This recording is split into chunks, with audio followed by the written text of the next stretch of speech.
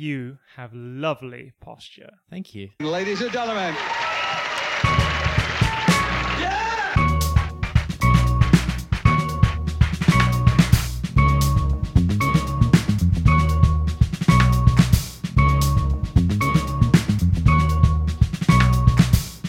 Welcome to Publish, Perish or Podcast, your opportunity to look behind the scenes of science to see if science is just completely done with COVID-19 restrictions. I'm Andy Stapleton, and joining me today is Cameron Shmoopy-Shira. Good results, Andy, and good results, listeners. Good results, listeners. Are you over this? I guess so, but like you said, coronavirus restrictions. And Yeah. I wouldn't say I'm really over coronavirus restrictions. Why They haven't not? stopped me from doing much. I think I'm... Sport. Yeah, Mate, sport is the biggest one. I was about to say that I've recently started walking the dog in the evening, basically because I'm missing sport and exercise in the evenings. Yeah, okay. What would you normally do? You do like basketball and stuff, cricket. Well, not in Soccer. winter, but in winter I might play a game of basketball, maybe a game of netball a week. Yeah. And now I've been doing nothing. We've had bad weather, so I haven't been doing any exercise at all. Same. And so I I'm thought over you've that. been looking a bit pudgy. Oh, ouch. Have you put on weight? Since coronavirus started? Yeah, I think so. I'm not exactly sure what I weighed beforehand, but I Yeah, do right. weigh more now than I normally think I do. More pushing for the cushion. No, what is it? More cushion for the pushing. Okay, I get that. Yeah. Yeah, good. So you're not over it then? That's what I'm hearing. Well, no, not really. We've talked before. I like the lab space that I had while the coronavirus restrictions are going on. Yeah. We basically have no restrictions now Yeah. in Adelaide. Yeah. No clubs. Yeah. That's about it. No indoor sports. But no, I can understand why people all over the world would be sick of it if they've really been stuck at home for a long Yeah. time. Or you're more stuck at home than I am. Yeah. So you must be over it by now. I am pretty over it, but I understand the importance of not spreading coronavirus. So I'm trying my best Yes. to stay inside.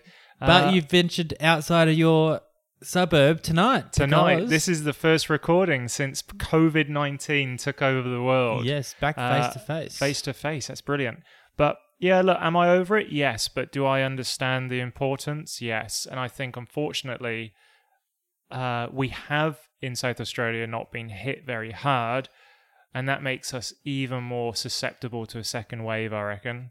That we're even more lax. It just takes one or two people to come in and start like shaking hands and Yes. touching people, and then that's it. Boom, it's all off again, and we're fine. We're just like, oh yeah, whatever. Give us a hug, give us a kiss. Come here, cheeky cheek. Yeah, it really looks like we're being so careful opening the place up again Yeah, that the government does not trust its population with going back closed again. Like I Yeah. kind of expected it would be like an accordion, but it looks like they just want it to be closed and then open. It's all fine. yeah, Um, yeah. and so I mean, agree. they don't trust the people to handle it being closed again, and so maybe they must have something evidence behind that. Like- Yeah. No, that's right. But we can't be trusted. No, it seems like everyone in the world is just open right now, Yeah, regardless of their situation. yeah. And what do you think? Would science be over COVID restrictions? I think it's probably been, what's it been? About 4 months for most people? 3 Yeah. months, 4 months? Yeah. I'd like to think that whatever experiments science wanted to have had done on closing the world up, it's probably had time to do it by now, and it's ready to open the world up and return to its previous experiments. So, yes, All right. science is sick of it. Okay. Yeah, what do you think? Good. I'll go with no, just because I feel like science is like, you know what? Now's that time I can write that bloody paper. Oh, or the grant. Or the grant. Or the... I feel like science would just be like, we welcoming the opportunity to publish and do other things like that. All the rubbish stuff now it's forced to do. Yeah, perfect. It's time for News from the Week. Shmoopy Shira. It's been like ages. So, news for a month. What's been hasn't going actually. on? I think we actually last spoke about 2 weeks ago because we were Nice. very late We on the last podcast. And we might be only a little bit late on this one. Perfect. We're getting better. I You. am a great science citizen. You've always thought that, haven't you? I have. I always thought you were a great science citizen. What on earth have you and been doing? you also think that science citizenship is a worthy pursuit in an academic career, don't you? Yeah. I don't think you do from your face. I have accepted the opportunity to be a guest editor of a special issue for a journal. Congratulations. Thank you. I don't want to belittle your accomplishment, but why? Oh, CV filler. Mostly Yeah. See, CV filler. That makes me sad for you and everyone else, right? Like, it'd be good for a CV. More free stuff for a private entity that's going to make money from your labor. When are we going to get past this? So it's for the journal Nanomaterials, Yes. published by MDPI. Impact factor 4 point something. So Yeah. that's an all right impact factor, It isn't is. it? It's all right, yeah. Yeah. I got asked to promote my special issue on my social medias. Yeah. And so I put one on our Facebook page Yeah. with the picture they had said, Yeah. guest editor Cameron Shearer, Yeah. with the comment, editors get paid, don't they?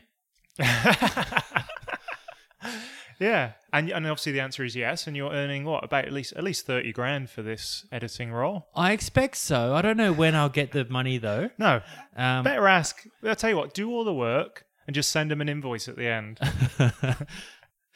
So I also put it on LinkedIn and I said something else. Yep. And I also put it on Twitter where I did the Twitter formula of very excited to be Yeah. the guest editor of this special issue of Nanomaterials. And then Yeah. I added some what I thought were appropriate hashtags. Yep. 'Cause Great. I have no idea how else anyone's ever going to see Good. it on Twitter. Yeah. And how has been the response?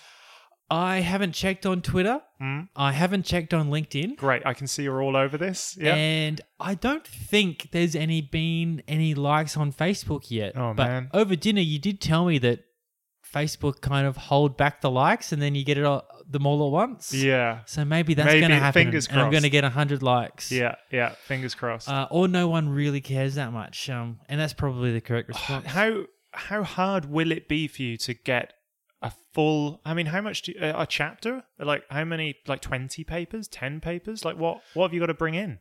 So I don't have to bring in any papers. Great. What happens is they use it as a marketing tool to get people to publish papers in this journal. Right. And I am also expected to invite my friends to publish a paper in their journal. What a racket. And they may feel somewhat obliged to publish a paper in this journal, which of course charges a publication fee. Of which you get a portion? I haven't seen that contract Oh, yet. okay. Yeah, yeah. But I get to publish one paper for free. Brilliant. So that's, a saving of 2,000 Swiss francs. Brilliant. Is this the same journal that Gibbo? It Because is. it's a very very similar system. Okay, so it's I'm the not same sure journal. if Gibbo did nanomaterials or another one. Okay. But yeah, It sounds like the same formula. it's the same publisher, MDPI. Okay. So there you go. Brilliant. I'm going up in the world. You are going up in the Obviously, world. academic citizen number one. Yeah, congratulations. How does it really make you feel though? Like, when it came across, were you like, CV filler, or were you genuinely excited? I'm very quick to poo-poo this stuff. Yep. Clearly, what did you really think? I thought that would be a CV filler at the time that I got it, which was, I think, more than 6 months ago. Yeah, I thought, I just don't have the time to do this right now. yeah. And then I think I had a boring morning recently, and I wrote back to that email from 6 months ago saying, "Is this offer still available? Wow. If yes, I'll accept." Oh man, you're glad for punishment. And apparently it was. They kept it open Great. for me. Great. So maybe they don't send that meaning out, and they were just waiting for me. Yeah, definitely that one. second bit of news for you, Ando. Go on. I always say that industry relationships are, I want to say like an accordion again. They're like a longitudinal wave. Okay. There's fast bits and there's slow bits. Yeah. I am going through a slow bit with my industry partner at the moment. Mm-hmm. They have not replied to my last 4 emails. Oh, man. Yeah. And it is quite disheartening when I write them an email and I get nothing back. Yeah. I'm kind of used to it because, I mean, you do the same thing to me, actually, Andy. So you've toughened me up. You Thanks, probably man. saw this coming. I did. It was training.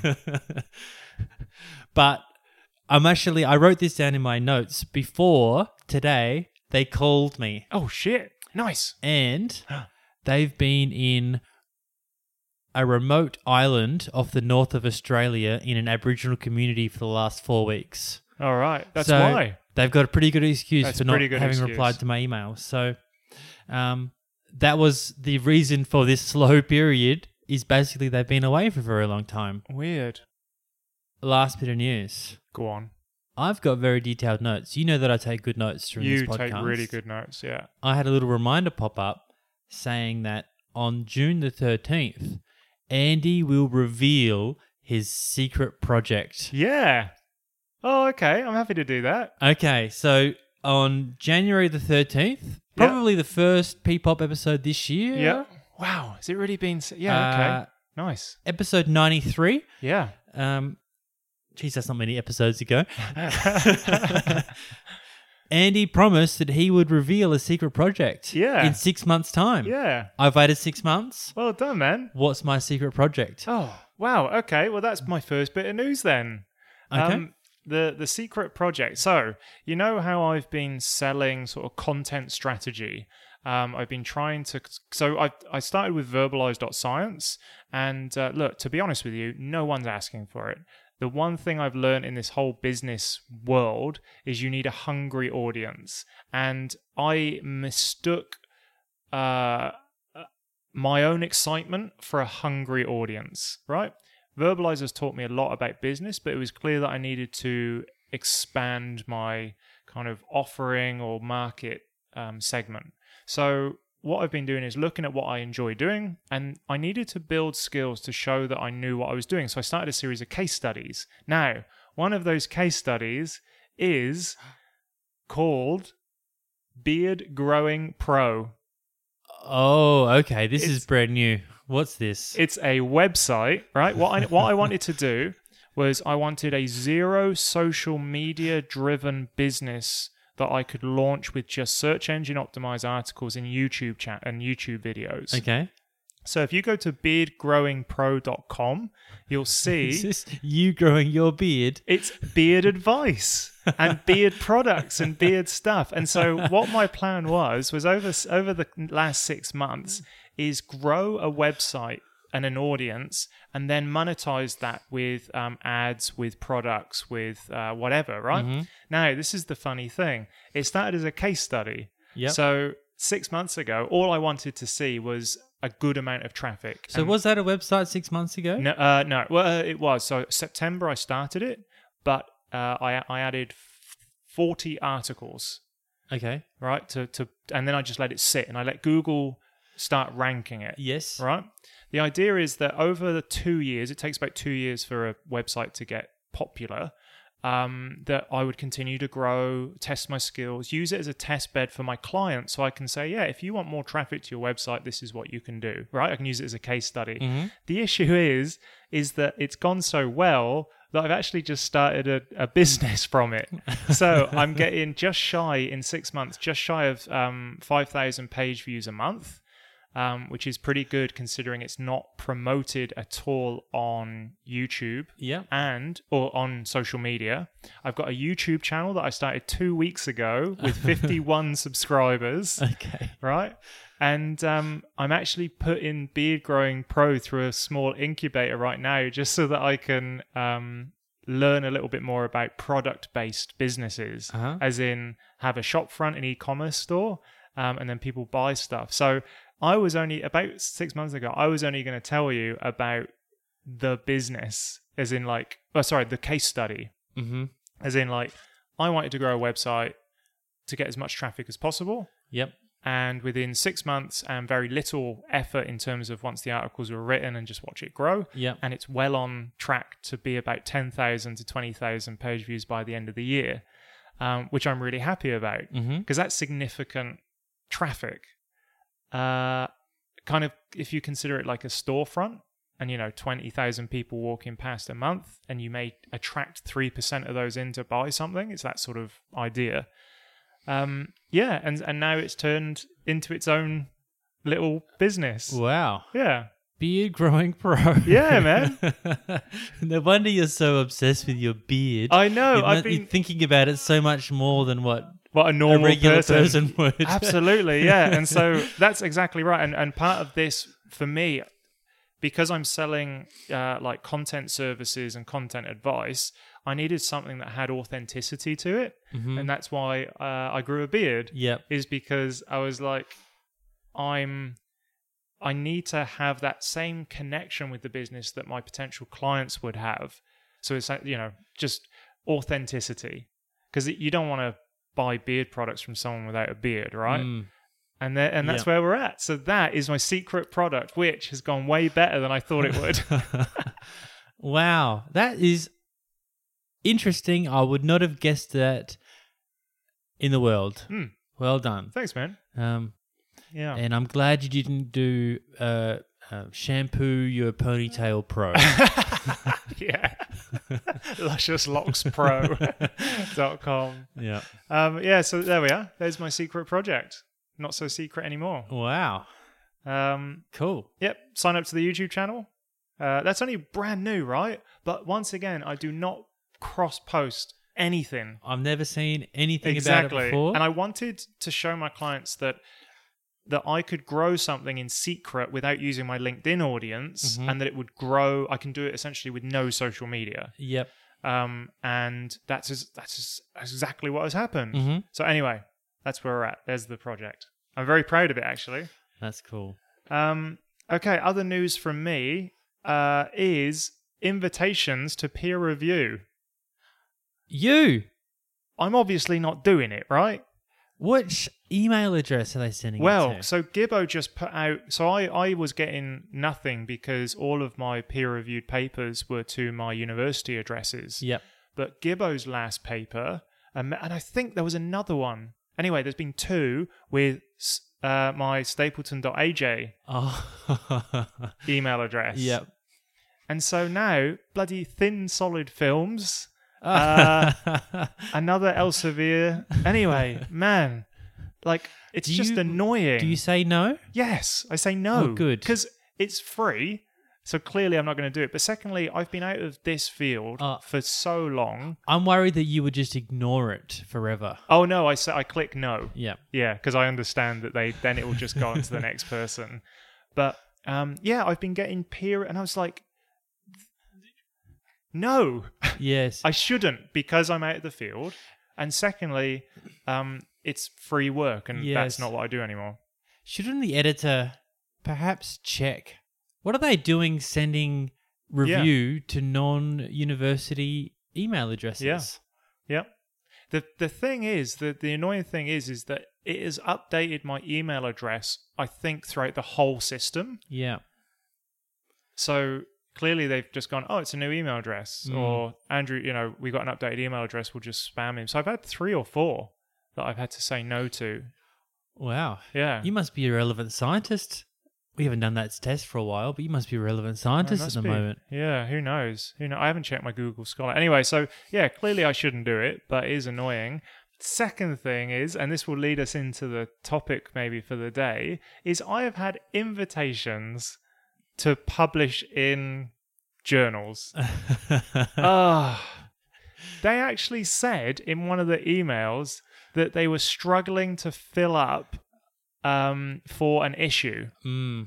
Now, where does that leave science? This is pure marketing. An online issue too. Yeah. Where there is no space. Yeah, exactly. It's like, oh, we're struggling to fill this issue. Would you consider submitting some of your work to our publication?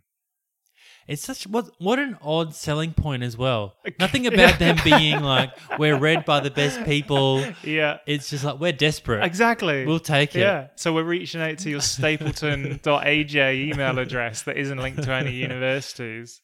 That one I just deleted. But yeah, I was like, where does that leave science? I mean, like, clearly they're not a high class, like, I didn't even look at the impact factor, but clearly they're not an A1 journal. It must be a predatory journal. It must be. But still. It's time for Topic of the Day. Topic of the day. Topic of the day. Yeah. I think that was very good. Yeah, considering that was on the fly. Loved it. All right, the topic for the day is science's public profile in terms of what COVID has and has not done for science's profile. Yes. Cameroon. Was it last episode that we did the COVID silver linings? Yeah. I think it was. Yeah. And one of the silver linings I had put forth was that people would have a higher perception of science after this because scientists would be coming out with good advice, people would be following it, and they would be seeing immediate health benefits. Yeah. That's what I honestly thought was going to happen. It sounds like you're now skeptical of your own prediction. I am incredibly skeptical of my own prediction. Oh, no. And it's all because of one paper in particular. So the paper is titled Hydroxychloroquine or Chloroquine with or without macrolide for treatment of COVID-19, a multinational registry analysis. Okay. And so this is a paper published in The Lancet. Oh, that's a good one. Impact factor 59. Jesus Christ. I know.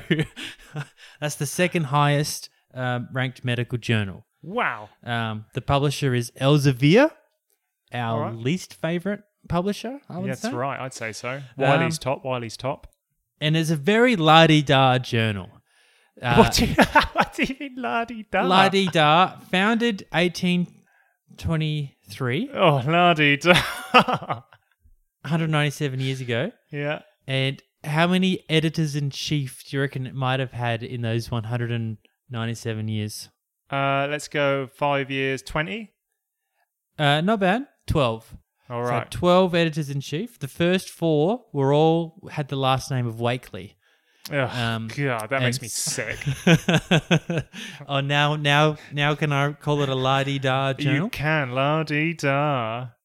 All right. So the backstory is that hydroxychloroquine is an anti-malarial drug, and it's also a malarial treatment. Yep.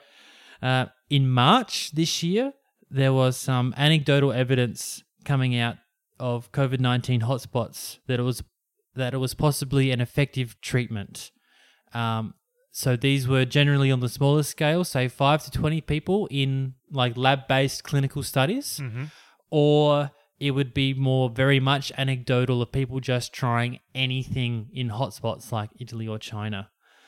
And so basically from this very anecdotal, not yet proven evidence, the US FDA authorized its use as a treatment, kind of without going through human trials or something that would normally be required. Okay, so they just rushed it because it was like, shit, we need to do something. Yes. And it is authorized as an anti-malarial. Okay. So it just hasn't gone through the full testing for this effectiveness or if it could possibly cause harm in COVID-19. So basically, the next day, Trump announced during a press briefing that hydroxychloroquine was a potential treatment for COVID-19. I remember that press conference. So he was kind of, I think, just spitballing ideas, or he'd heard someone had said it to him that morning and he just kind of said it out loud at a press conference. But also, as far as Trump's stuff goes, this seems like a reasonable thing for him to say based on how it was being used. Yes. It's not the inject bleach or put light up your ass kind of comments, Which right? he also said. Which he also said. Yeah. So I almost don't blame him for this one, given this backstory. Yeah, it actually, like, with the evidence that he would have had at that time, it isn't a bad call. No. But of course, he has that type of power that very soon after this, hydroxychloroquine was sold out all over the country, and doctors were prescribing it to themselves and family members. Those bastards. Okay, and then on the 18th of May, Trump publicly stated that he was taking hydroxychloroquine combined with zinc, an initial dose of azithromycin. So he come out and said that he's definitely taking this every day. And I think this is around the time where he said that he's testing positively, which is negative. This sounds so Trump-esque. I love it. Yes. All right. So the 18th of May, he's come out and said he's taking it. He's taking it daily. Yeah. On the 22nd of May, 4 days later, The Lancet, the la-di-da journal, Impact Factor 59, published this paper, whose name I said before, hydroxychloroquine or chloroquine with or without macrolide for treatment of COVID-19, a multinational registry analysis. And its findings were not that it was effective treatment, but that in fact it increased the mortality rate of COVID-19 patients by 30%. That's a lot. How happy were we at that stage to hear that Trump was wrong? Oh, absolutely. Yeah, people love that. Yeah, especially if he's like taking it with zinc. Yes. So he's just gone all alternative medicine. That's right, yeah. And out comes a peer-reviewed study in The Lancet, Impact Factor 59, saying that it's actually increasing his chance of death. Yeah. And of course, he didn't stop taking it. How many people in that sort of journal would have been like, can we just not tell him? Like, just let him keep him going, and we'll just, because it's, it's just Trump. So I feel like they did tell him, yeah, and he didn't care, or because they told him, yeah, he didn't care more. Yeah, okay. And this is where the public perception of science comes back to it, where he has a very low perception of science, and at that stage right here, where us as being science aficionados are seeing he's wrong, he's going to get his comeuppance here, he's probably going to die because he's taking hydroxychloroquine. Yeah. And so following on from this, the World Health Organization cancelled trials of this drug in 17 countries, proper full studies. Yeah. And by stopped, you mean they just stopped the funding of this drug? How do they do it? So the World Health Organization were running trials and they just stopped them. Outright cancelled. They decided, at whatever stage we're at, we're going to stop. We're not going to finish to find out for ourselves. Yeah, okay. If hydroxychloroquine is effective for COVID-19 treatment or not. They're following this based on a publication in The Lancet. Impact Factor 59. 59. Jesus. All right. So the paper in a nutshell is data collected from hospital records of 96,000 patients was used by a medical data company to determine whether hydroxychloroquine was an effective treatment for COVID-19. They found, in fact, a 30% increased chance in mortality when patients were given hydroxychloroquine. And so the authors were 3 doctors and 1 person from this medical data company called Surgisphere. So that paper was published on the 22nd of May. On the 26th of May, some Australian scientists pointed out some odd things about the data. So what they pointed out was that the paper said that there were 73 deaths from COVID-19, but in fact, there were only 67 deaths, and most of those deaths occurred in nursing homes. So, and the data in this journal is only coming from hospitals, and it's only coming from specific hospitals. 3 days later, The Lancet published a correction Okay. saying that they had incorrectly placed some of those deaths in Australia when in fact they were in Asia. Okay. So that's the review, the science process at work. Yeah. Find a problem, fix it up. Yeah. On the 28th of May, a day before that correction was published, an open letter signed by 180 authors highlighted 10 major errors included in the paper. Wow. So I've just got a couple here for you. Yeah. No ethical review to see if it was okay to permit to publish patients' hospital data. Yeah. No code released for the machine learning algorithm that was used to scan all of these hospital databases, pull out who had died from coronavirus, pulling out who took hydroxychloroquine or chloroquine, and what other medication they were on at the same time. Right. So there could be an algorithm bias to how that data is collected. So exactly. Yeah. And how is it going through 96,000 patient records and choosing what is valid data and what is not valid data for its 30% increase in mortality? And in the machine learning field, it is mandatory to publish your code. Right. Yeah. That makes complete sense. In the same way that we would publish how we made a certain thing, even down to like the instruments we use and the purity of the solvents. Who you purchased the chemicals from. Yeah. Yeah. Okay. Good. No names of hospitals were given where they got it from, or where they actually got the data from, or how they got these hospitals to give them the data. No information on how that's given out. And also within there, they used a mean daily dose of hydroxychloroquine, which is 100 milligrams higher than the FDA recommended amount. Yeah. Which is odd considering that 66% of all their data came from North American hospitals. So you would expect that they would be giving the drug at FDA recommended levels. Yeah. Oh man. So this isn't looking good. No. For the Lancet. No. For the people who did the study, which clearly it just looks rushed. Like it's like COVID's a hot topic. Yep. We know that we've got some sort of anecdotal evidence of this drug working. Let's see what we can sweep together by sending our machine algorithm thing out into the world. Yep. And let's just hope that, I don't know, no one notices? How does that even... It's amazing, isn't it? Yeah, so they got 96,000 people's data, which is much better than the 5 to 20 for the anecdotal evidence before. So that's why this one was given so much more weight than anything else. So the open letter basically says we want to see the data, and we want to see the peer review process. Yeah. So why weren't the peer reviewers asking these questions as well?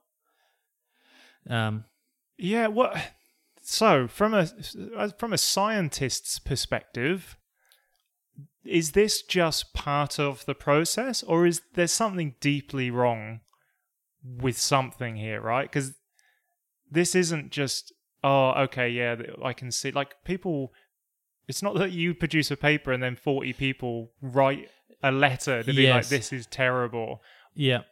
So it's just a combination of popular topic, rushed science to match public demand and professional demand for information. Yep.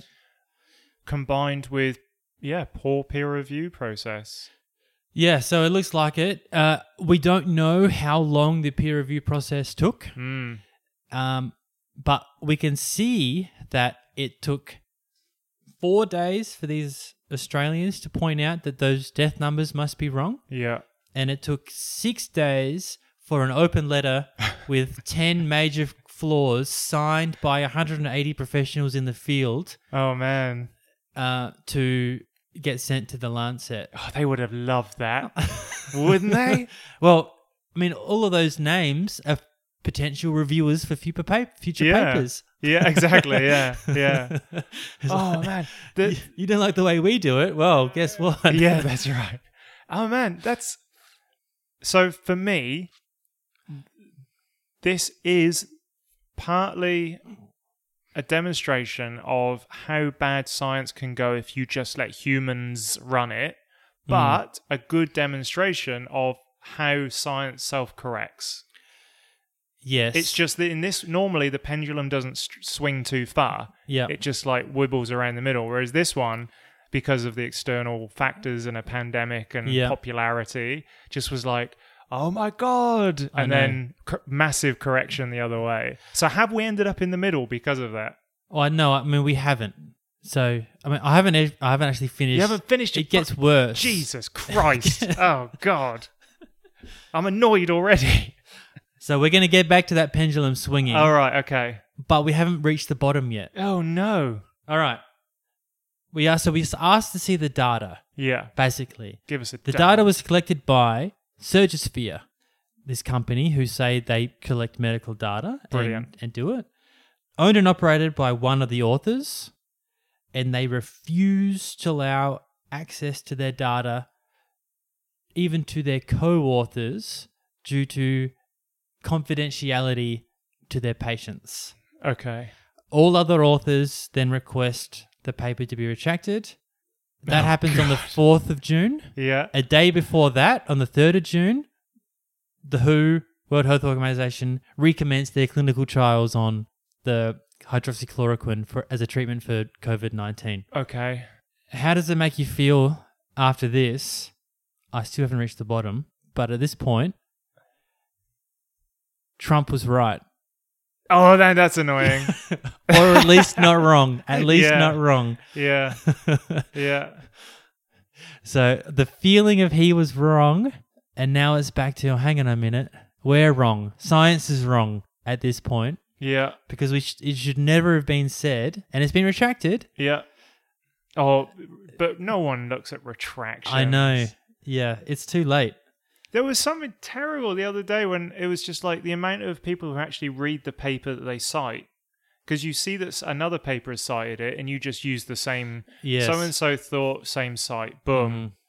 And so no one actually goes check. It's ridiculous. It's like 1 in 5. I don't know, of papers are actually checked. Well, I mean, I can tell you that my graphene thickness paper with... Yeah. Excuse the brag, over 100 sites. Oh, hello. Is probably been cited for the correct reason less than 5 times.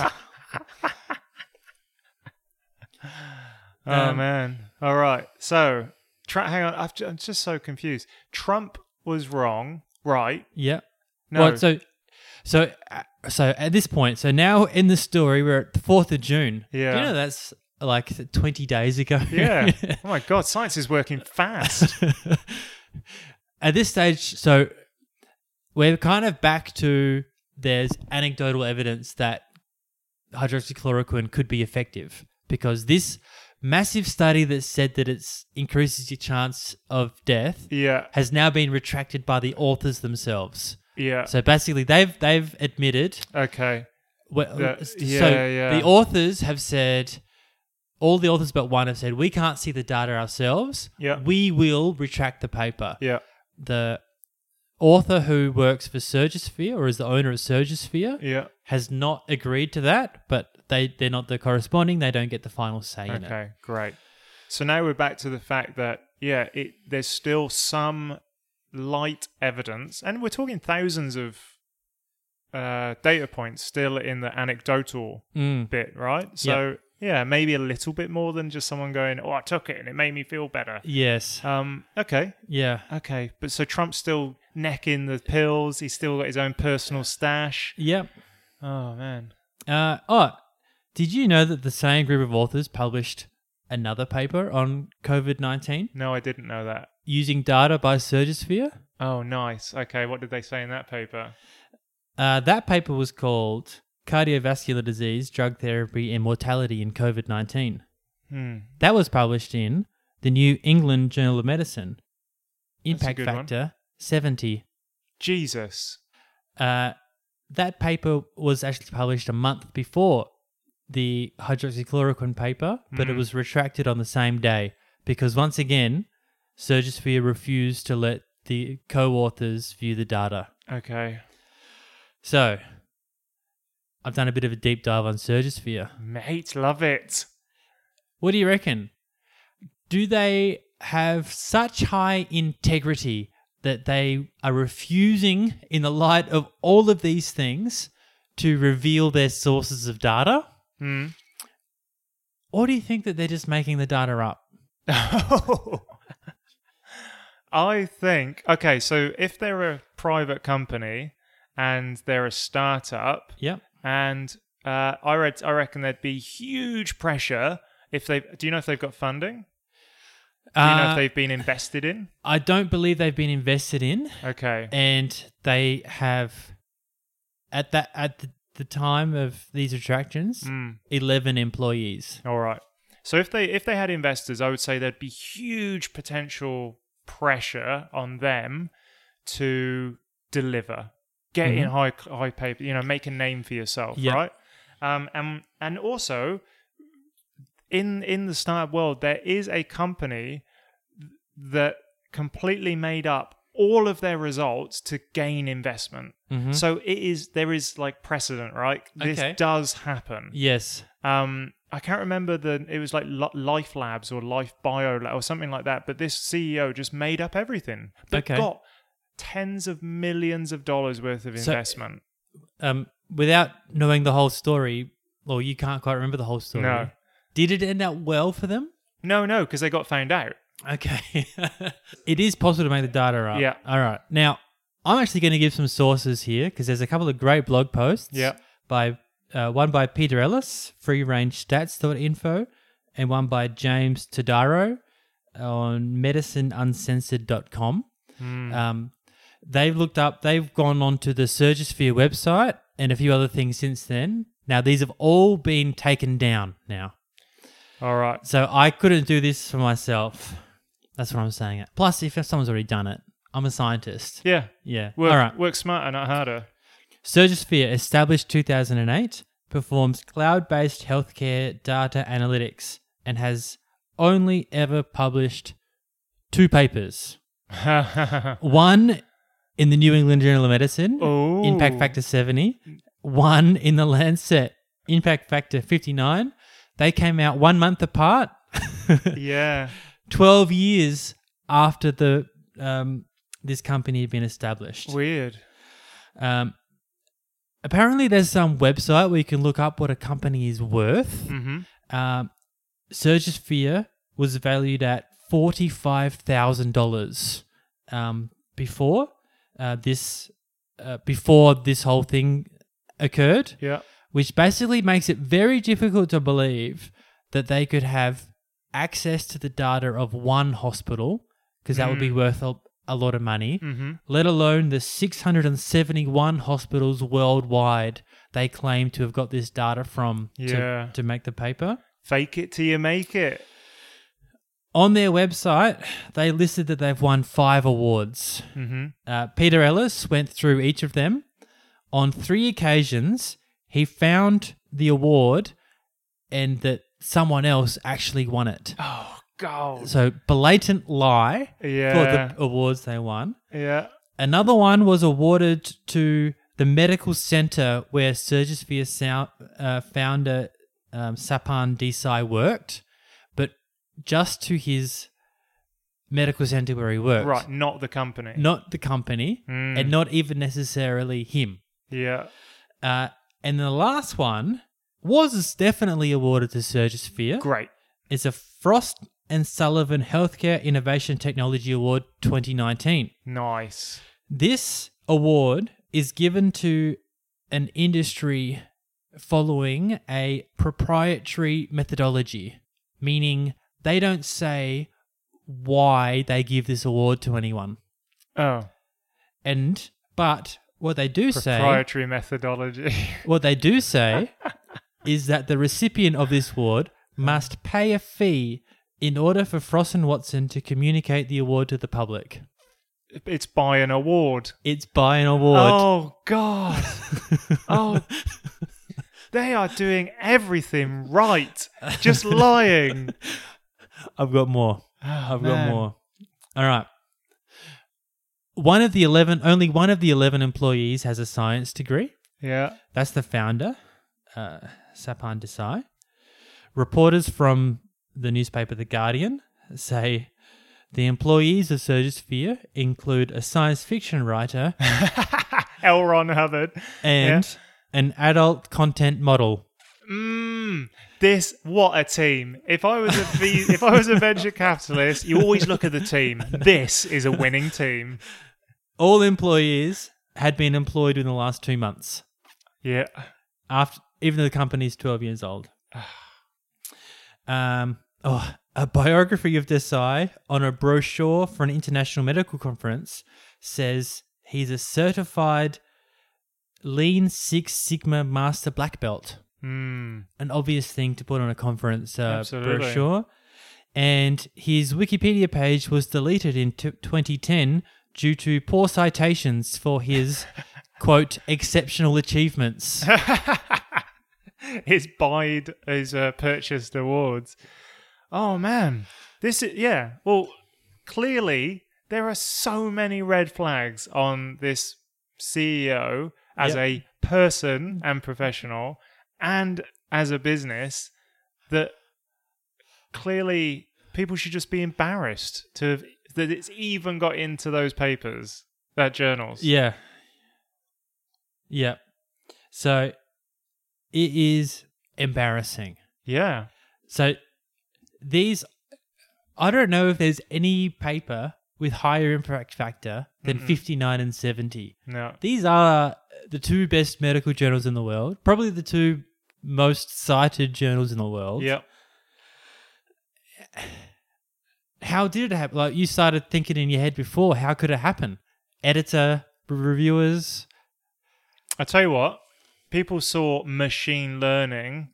Yep. I don't think anyone They got other than out of my field. Exactly.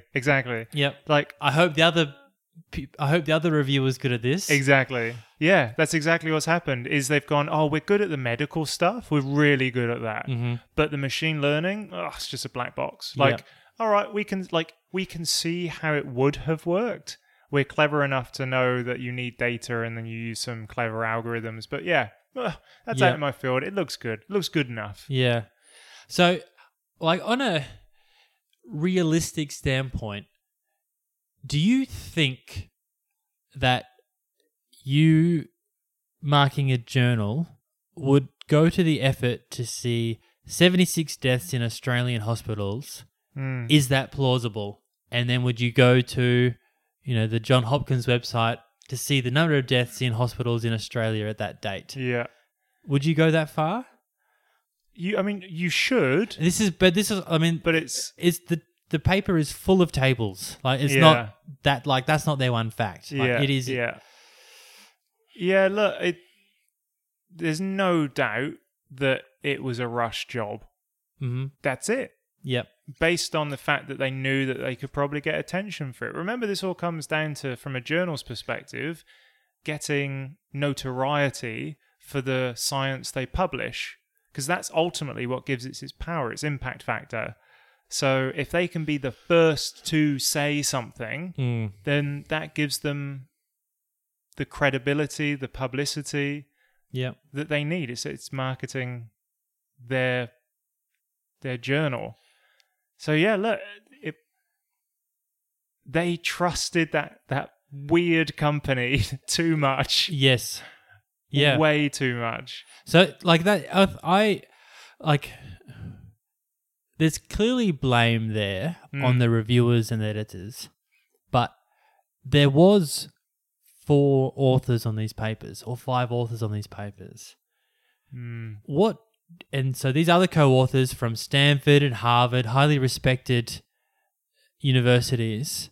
Yeah. Do you think they have what blame is on them? If you're cheesing, I'll let you buy. Yeah, the corresponding author. No way.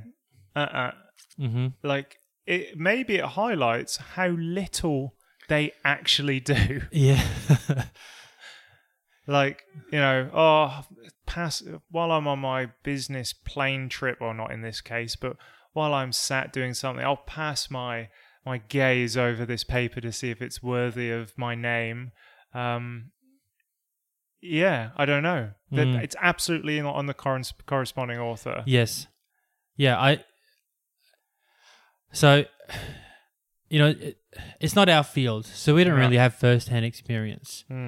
And say you're publishing something with me, you don't ask to see my data before, but if I'm corresponding author, I should at least be all over the methods. I should at least have had such a guiding effect on this that I would be able to, if questioned, answer anything on the paper, right? Yeah. That would be the ideal. See, but would you ask, like, show me your Excel spreadsheets? And, this number 7 here, where'd you get this number 7 from? Show me your notebook for that number 7. Is that... It should have at least gone, well, show me where the 70-something deaths have happened. Like, those high-level... Yep. I know people team up, but still, as corresponding author, that's it. The buck stops with you. You're the person that says, like, this is good enough to submit to this high. This reaches all of the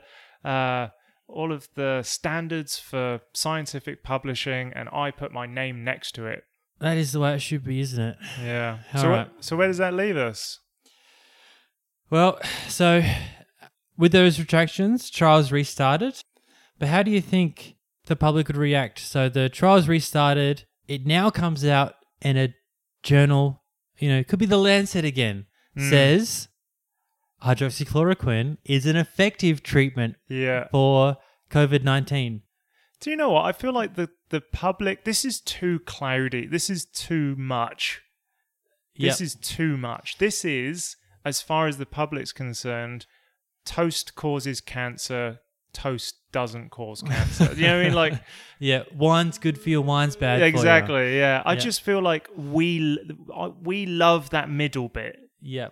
But as far as the public's concerned, they'll be like, oh, it's another toast story, or like red meat gives you cancer. Stop having barbecues. No, barbecues, whatever. So I feel like maybe the public is a little like battle hardened to this kind of flip-flopping of science.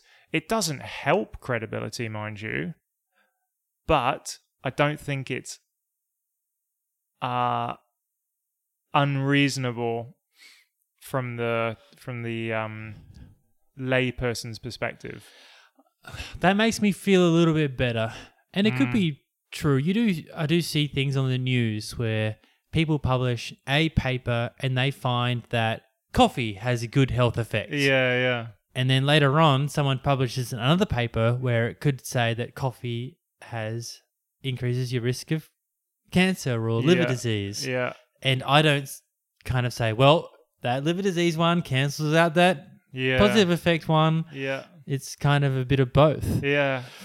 So it's just, this is just another level. The issue is that all of this is amplified by a moron in charge. Trump. Yeah. So that's where I think the true danger, or it's like we really still don't know. And that's probably what has come out in this weird sort of tumble of data and whatever and retractions, is that we still don't know if it's good or bad. But we've got an idiot in charge of the free world. Who doesn't care. Yeah. Yeah. He didn't even keep up with the crash and tumble of he made up his mind a long time ago. Exactly. Yeah. Yeah. So maybe that's the true danger to science's public persona. Andy. What? These authors have a third paper. Ooh. And it hasn't been retracted. This paper was released as a preprint in April. Oh, they're brave. Well, so they actually put all these things up as preprints, but I couldn't get those dates. Okay. So in April, they put this paper up this new paper up as a preprint, and it disappeared around the same time as the retractions were going on. So I guess it's retracted from a preprint. Yeah. So what does that mean? Not really retracted, but just removed from public consumption. This is a problem. So this one must have been submitted somewhere around the same time, but it was actually being reviewed more closely. And so it had taken months to get through. Yeah. And so they've pulled it off the preprint servers, but it showed positive effects for a drug called ivermectin. Ivermectin. And now this drug, ivermectin, because of this preprint, is part of the COVID-19 treatment guidelines in Peru and Bolivia. Oh, shit. As it is in high demand all throughout Latin America. You can't buy it anywhere. Yeah. It's actually common in veterinary. So people are taking these animal drugs based on this preprint, and then it's just spread through like the hydroxychloroquine spread through before. Yeah. I guess that's a bit dodge, is that people don't understand what preprints are. Yeah. So now there isn't a journal to retract the study to officially say it was wrong. Yeah, that's bad. So how does that information get out now? Or how can that damage be undone?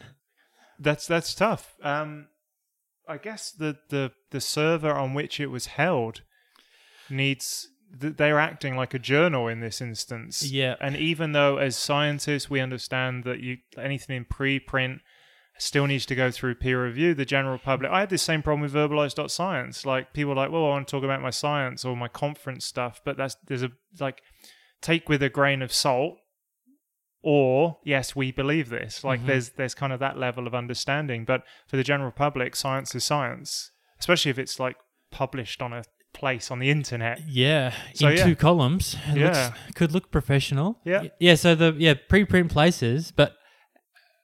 Yeah, it could say, like, you might be looking for this ivermectin paper. The authors took this down, probably because it was dodgy. Yeah. But then again, there would be so many more papers people would take off their preprints for other reasons. Yeah.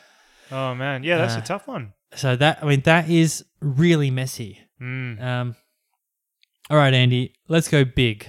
Go on. Let's find a positive. Yes. Let's find a positive. We're going to be a more positive podcast these days. All right. Done. I love it. Could this possibly be the straw that breaks the camel's back, and we now go to quality of research, quality of peer review, and in order to achieve quality of research and quality of peer review, we scrap anything which rewards quantity? Because if we were only reviewing 1 paper a month, we could go through these papers with the detail required to pick up all of these mistakes. Yeah. Instead, I'm reviewing 1 a week, and that's a lot. Other people would be reviewing a lot more than that. Yeah. Could this at all help us in the quality over quantity debate? Look, it could be. It could be. Thanks for trying to be positive. Probably isn't. It could be. Yeah. Is probably the most positive thing I can say. The issue being is that what are you promoted on still? Quantity. Yeah. So that has, before anything, every university in the world, which, if you know anything about universities or academia or university red tape or steering committees, is that for people to, even within the same faculty or institution, to agree, it's near impossible. So to get everyone that in university publishing or university sector even just to be like, you know what, this is terrible, we need to change it. And so what we'll be doing is saying that what we recommend to every scientist is that they produce 1 paper a year, but it's in the highest possible journal they can get it into. Or it's just of the highest quality possible. Yeah. That's a good That's point. all. Yeah. I don't really care where you publish it. It's still Googleable, isn't it? Yeah. No matter where it is. Absolutely. So yeah, look, man, I would love to think this is the catalyst. What do you think the likelihood is of that? People going for quality over quantity? Well, there are some pushes. So our mate Alan Finkel, the chief scientist of Australia, is pushing the quality over quantity debate. Yeah. And he is suggesting how grant bodies could help that out. Yeah. I personally, it makes me feel like a bit sick where I think I see greed in the decision to make up data in this instance, where it seriously could have caused serious damage to people's lives. And